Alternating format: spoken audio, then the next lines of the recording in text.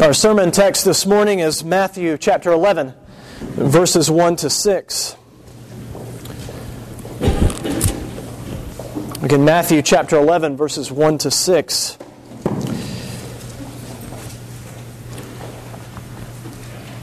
Just as we have sung here about the longing for the long-awaited Messiah to come, we find in this passage that John the Baptist is longing for that as well.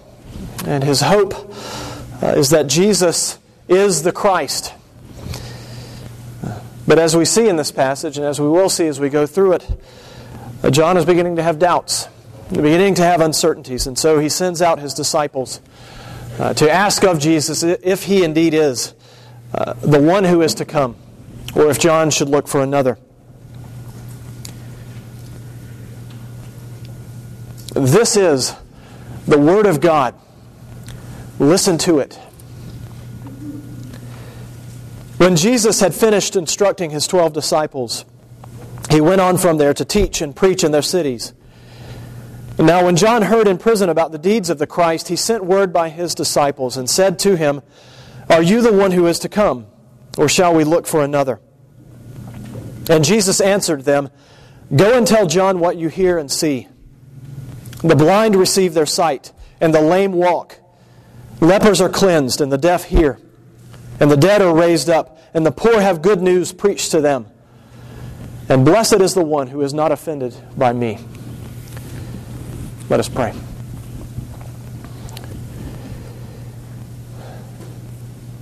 Our gracious God, we recognize the truth of what you have said in your word, that the Lord Jesus Christ is an offense. He is an offense to sinful minds and sinful hearts. And yet we pray, dear Lord, that this morning we would not be offended by Him. Though He may cause us to stumble, though we may at times have doubts, we pray, dear Lord, that rather than be offended, we would be blessed by the Lord Jesus Christ. We ask, Lord, that you would teach us, that you would instruct us, and that you would give us the hope that you gave John the Baptist as he sat in that prison cell. We pray, Lord, that you would indeed build us up in our faith in Christ as we hear your word this morning. And we pray this in Jesus' name. Amen. Well, as you know, if you've been with us for some time, we have just completed a chapter. We've just completed chapter 10 last week, a chapter in which Jesus talked at great length about the persecution that would come to His disciples as He sends them out. As He sends them out into the world, and specifically out into Israel, out into Judea, to preach the gospel. He says to them, as you go out in my name, you will be persecuted for my sake. And so it is within this context. You remember the ancient manuscripts in the Greek and Hebrew didn't have chapter divisions. They didn't have headings at the start of different sections. This is the context in which we read our passage this morning. John the Baptist is mentioned here in this passage for the first time since Jesus heard that he had been imprisoned back in chapter 4, verse 12. And it is from prison that John sends his disciples to Jesus. Now Matthew tells us in chapter 14 that John was imprisoned because he had been very bold in speaking to Herod. And he told Herod that what he was doing in marrying his brother's wife, and marrying who was in fact his niece, that this was unlawful. And so Herod became angry, and he threw John in prison. He had him imprisoned. The Jewish historian, ancient historian Josephus says that he was imprisoned in a place about 5 miles east of the Dead Sea, in a very hot, arid place. And so John has been in this prison cell for some time now. Now, John the Baptist, I think we've mentioned this before, John the Baptist was the last of the Old Testament prophets. Next week, as we consider the next passage in chapter 11, you'll see, we'll read that Jesus said in chapter 11, verse 13, "For all the prophets in the law prophesied until John." Jesus is saying there that John was the last of the Old Testament prophets. He marked the end of that era, of the Old Testament period. But we'll also learn as we consider the passage next week, that John was the greatest of the Old Testament prophets. Jesus says in verse 11 of this chapter, "Truly I say to you, among those born of women, there has arisen no one greater than John the Baptist." And so John, as a prophet of the Lord, as a fiery Old Testament prophet, he takes a stand for God. He takes a stand for the law of God. He tells Herod, what you are doing is wrong. And the thanks he gets for taking this stand is persecution. John the Baptist is being persecuted in the way that Jesus said his followers would be persecuted. John the Baptist is thrown in prison. He had been taken out of the ministry. His ministry that he was conducting there at the Jordan River. And he was isolated from the crowds of people who had been coming to him. Hordes of people coming to John to receive his baptism.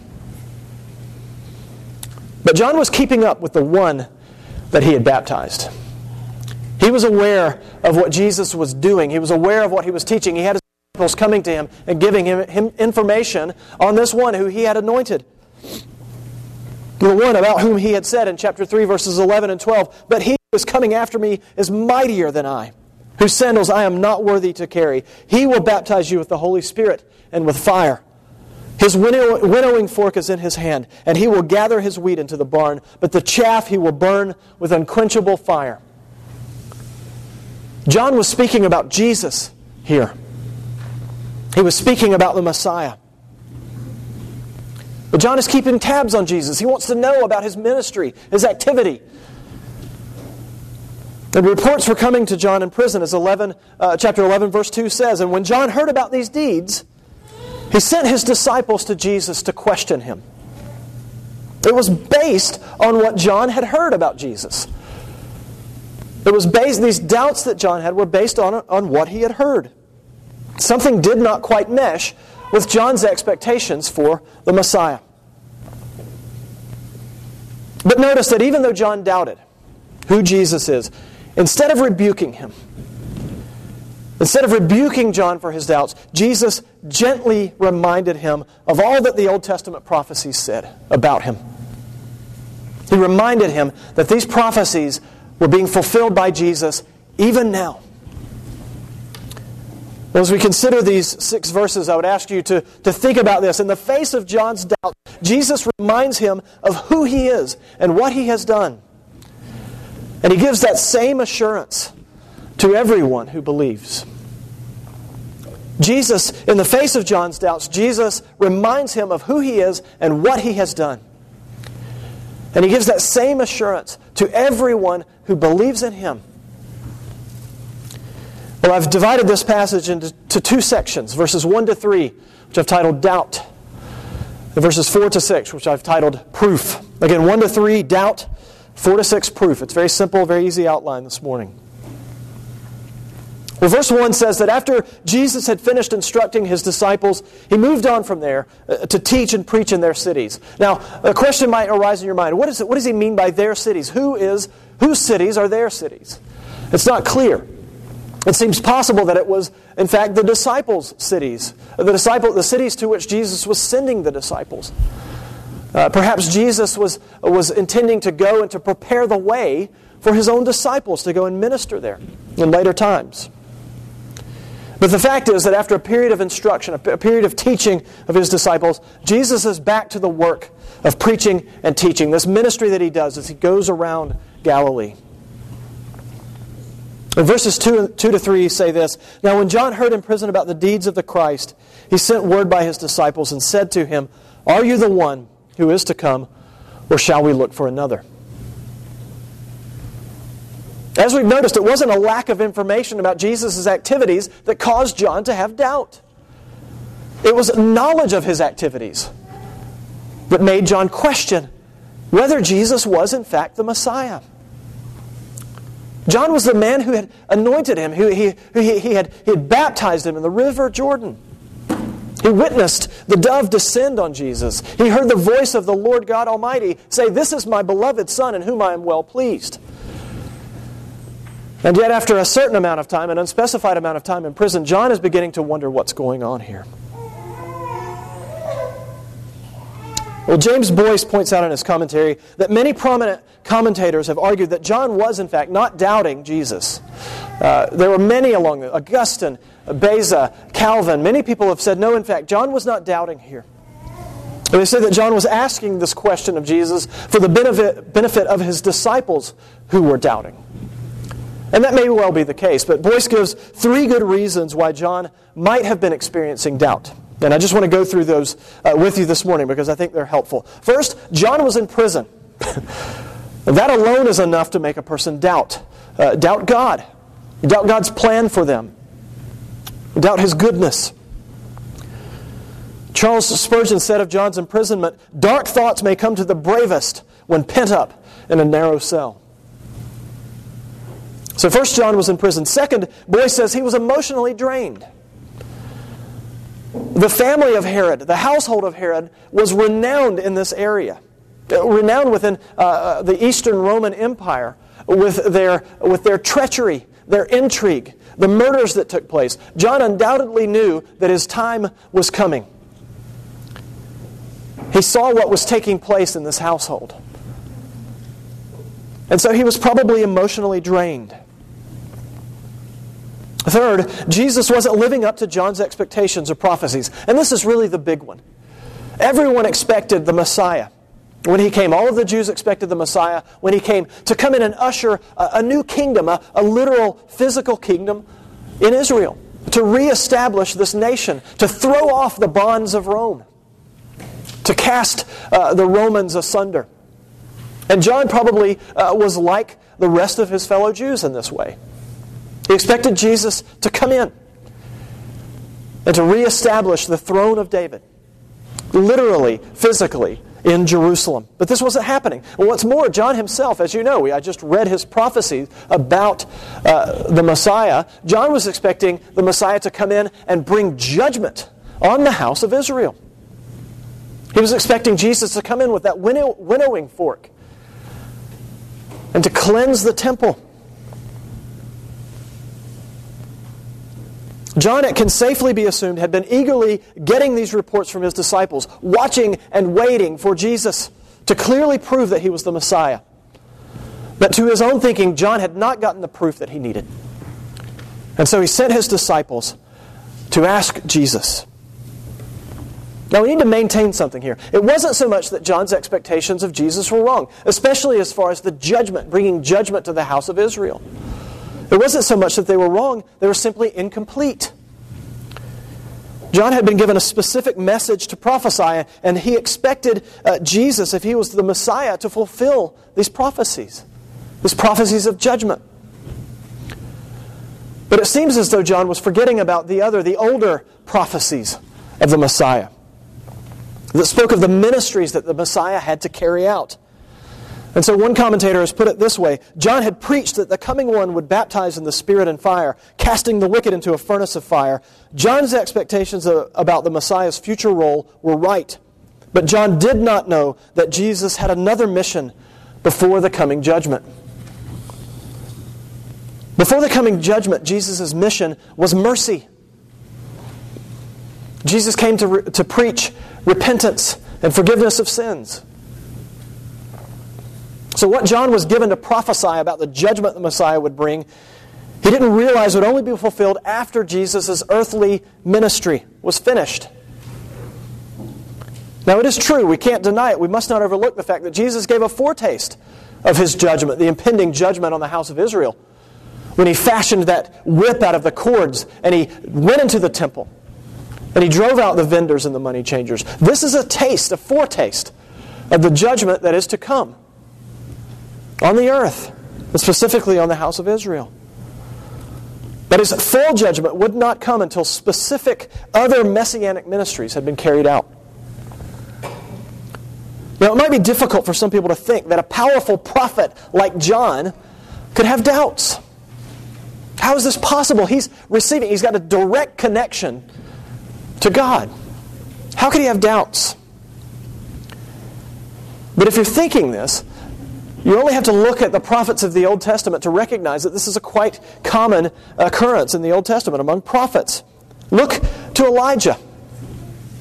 This is the prophet with whom Jesus identifies John. later in this chapter. You'll see that Elijah had his doubts.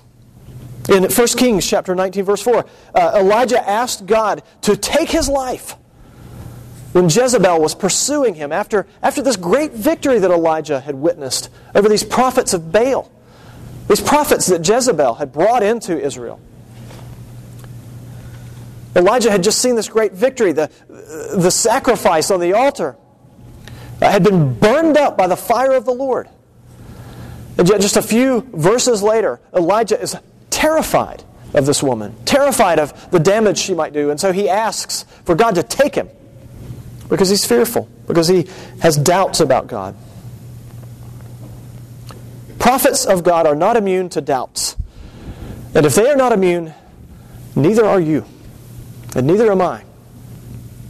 If you are a Christian, and if you are breathing, you will have doubts from time to time. And some people will have more doubts than others. It is not a sin to ask a question or to have doubt. In fact, Jesus welcomes investigation. Jesus is the way, the truth, and the life. He has nothing to hide from you. Jesus has no fear that you will uncover some deep secret that will prove that He's wrong, that He wasn't who He said He is. Thomas said that he would never believe that Jesus had risen from the dead unless he put his fingers in the nail holes in Jesus' hands. Unless he put his hand in the hole that the spear had made in Jesus' side. He would never believe. And so 8 days later, when Jesus appeared to Thomas, what did He say? Here are my hands. Put your fingers in. Here's my side. Put your fingers in. And Thomas didn't need to do it. Jesus welcomes investigation. Jesus is not afraid of your questions. It is not a sin to have doubts. What is a sin? Is to react to those doubts in unbelief. To react to those doubts in such a way that you flee God rather than embrace Him and seek Him out in His Word. Jesus welcomes your honest questions. He welcomes your honest doubts. And in the Bible, He has given all of the answers that you need. All you have to do is trust Jesus and take Him at His word. Believe that He is indeed the one that God has sent. Well, let's look now at verses 4 to 6. Proof. John, through his disciples, asked Jesus if He was the one. If He was the one who is to come. And Jesus answered John in verses 4 to 6, saying this, "Go and tell John what you hear and see. The blind receive sight, and the lame walk. Lepers are cleansed, and the deaf hear. And the dead are raised up, and the poor have good news preached to them. And blessed is the one who is not offended by me." If John was looking for a short, concise answer, he did not get it. Jesus knew that a simple yes would not suffice for John's questions. And so what does Jesus do? He offers him the proof. He offers him the proof of what He is doing, of the signs that He is performing. He offers him the proof not only of that, but of the Old Testament prophecies about Himself. He commanded John's disciples to tell him what they had seen and heard. And then in verses 5 and 6, he quotes a string of passages from the prophet Isaiah.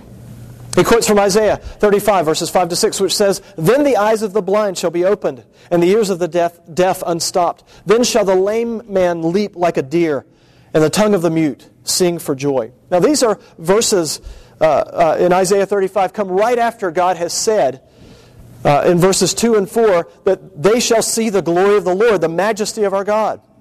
And behold, your God will come with vengeance, with the recompense of God. He will come and save you. Jesus references Isaiah 26, verse 19. "Your dead shall live, their bodies shall rise. You who dwell in the dust, awake and sing for joy." And Jesus quotes from Isaiah 61, verses 1 to 2, which say, "The Spirit of the Lord God is upon me, because the Lord has anointed me to bring good news to the poor. He has sent me to bind up the brokenhearted, to proclaim liberty to the captives, and the opening of the prison to those who are bound, to proclaim the year of the Lord's favor, and the day of vengeance of our God, to comfort all who mourn." What is Jesus doing by quoting these verses? What is Jesus doing by pointing to what he is doing? Jesus is saying to John, the blind see, the lame walk, the deaf hear, the dead are raised to life. These are all spoken of the Messiah. These are prophecies concerning the coming of the Messiah some 500, 600, 700 years before Jesus came. And they have all been fulfilled in me. Now, quoting Spurgeon again, he says, the cures were wrought. They were all beneficent, superhuman, and of a kind foretold by the prophets as signaling the coming of Messiah. The proof was cumulative. The argument increased in power. Jesus is laying his case. He's making his case. One argument after another after another. And he's saying to John, here is all you need. He gives to John the proof that he needs to overcome his doubts. And for John, a man of God, a prophet of God, this would indeed have been sufficient. We don't get John's response to this. We don't know exactly how John reacted, but he is a true prophet of the Lord. And to be reminded of one of his fellow prophets, Isaiah, John will react in the way that you and I would expect him to react, which is in faith, believing what Jesus has said, believing who Jesus is. John knew exactly the passages to which Jesus was pointing as having been fulfilled by him. John had focused on these prophecies about the Messiah, including his own, that promised judgment. John knew these things. And so Jesus gently reminds John that his mercy would come first, that his judgment would surely come. And so the eye and the ear witness testimony of John's disciples about all that Jesus had said and the signs that he had performed would have been enough for John to embrace this in faith and to know for sure that Jesus was indeed the long-awaited Messiah. Now it is to the great discredit of modern man that the miraculous signs that were proof for John are now stumbling blocks for us.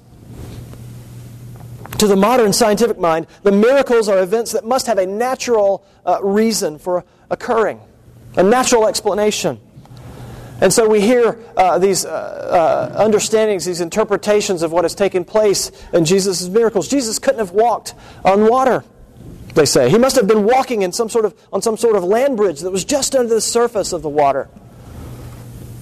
Jesus could not have miraculously healed all those who were sick. He must have known some sort of primitive medicine that was unknown to the Israelites that enabled him to heal those people. But it is precisely because the miracles stand without scientific explanation that they prove that Jesus is God. It is precisely for this reason that we can know that Jesus is the Messiah. God does not need a natural scientific explanation for what he does. It does not mean that science can't help us in understanding certain things. But God will work outside of nature, against nature at times, to make his purposes come to pass. And so Jesus was doing things. He was restoring sight to the blind. He was healing lepers. He was raising people from the dead. He was doing things that only God could do. And on top of that, these were exactly the things that were prophesied hundreds of years before. But if it's not the miracles that the skeptics of Jesus deny today, it will be something else. Because Jesus is inherently offensive. And this is what verse 6 alludes to. Verse 6 says, "And blessed is the one who is not offended by me." It is not just modern man who is offended by Jesus. It is postmodern man. It is pre-modern man. It is ancient man. Sinful human beings will always be offended by Jesus Christ. Jesus is offensive to sinful human beings, to sinners like we are, because he says to everyone who is confronted with him, "You are sinful and wretched, and you can't do anything about it. But if you repent and believe in me, I will make you as white as snow, and I will free you from your guilt." Jesus is offensive to people because he tells us that our sins are far worse than we ever thought possible. But a sinner might be offended by Jesus. But you can rest assured that God is far more offended by the sinner. And so Jesus says, blessed is the one who isn't offended by me. Those who aren't offended by Jesus are blessed because He became the offense for them. He became the offense for you. He became offensive to His Father. When He took on your sins and my sins and bore them on the cross. You see, our sins are far worse than we ever thought possible. But God's grace is far better than we can ever imagine. If you repent of your sins, if you believe in Jesus Christ as the long-awaited Messiah, you will know this grace. You will have all the proof that you need. You will no longer be an offense to a holy God. This is the promise that we have in Scripture. This is the promise that Jesus fulfilled and that He points to when He speaks to doubting John the Baptist. Now, you and I, we may not be suffering persecution like John did. We may not be thrown in prison. Although there are many Christians today, right this moment, who are sitting in a prison cell because of their faith in Jesus Christ. We may not be suffering in this way, but there's no guarantee that we won't suffer in this way in the future. But just because we're not suffering persecution, it does not mean that you or I will not have doubts. Sometimes we are so overwhelmed with a sense of sin and guilt that we begin to doubt God. We begin to doubt that He can do what He says He is doing by His Spirit, that He can cleanse us from all unrighteousness. Sometimes we find ourselves in circumstances where we feel like we are drowning. Our doubts can become a prison to us. At those times it is very easy to doubt God. We think, is God really good?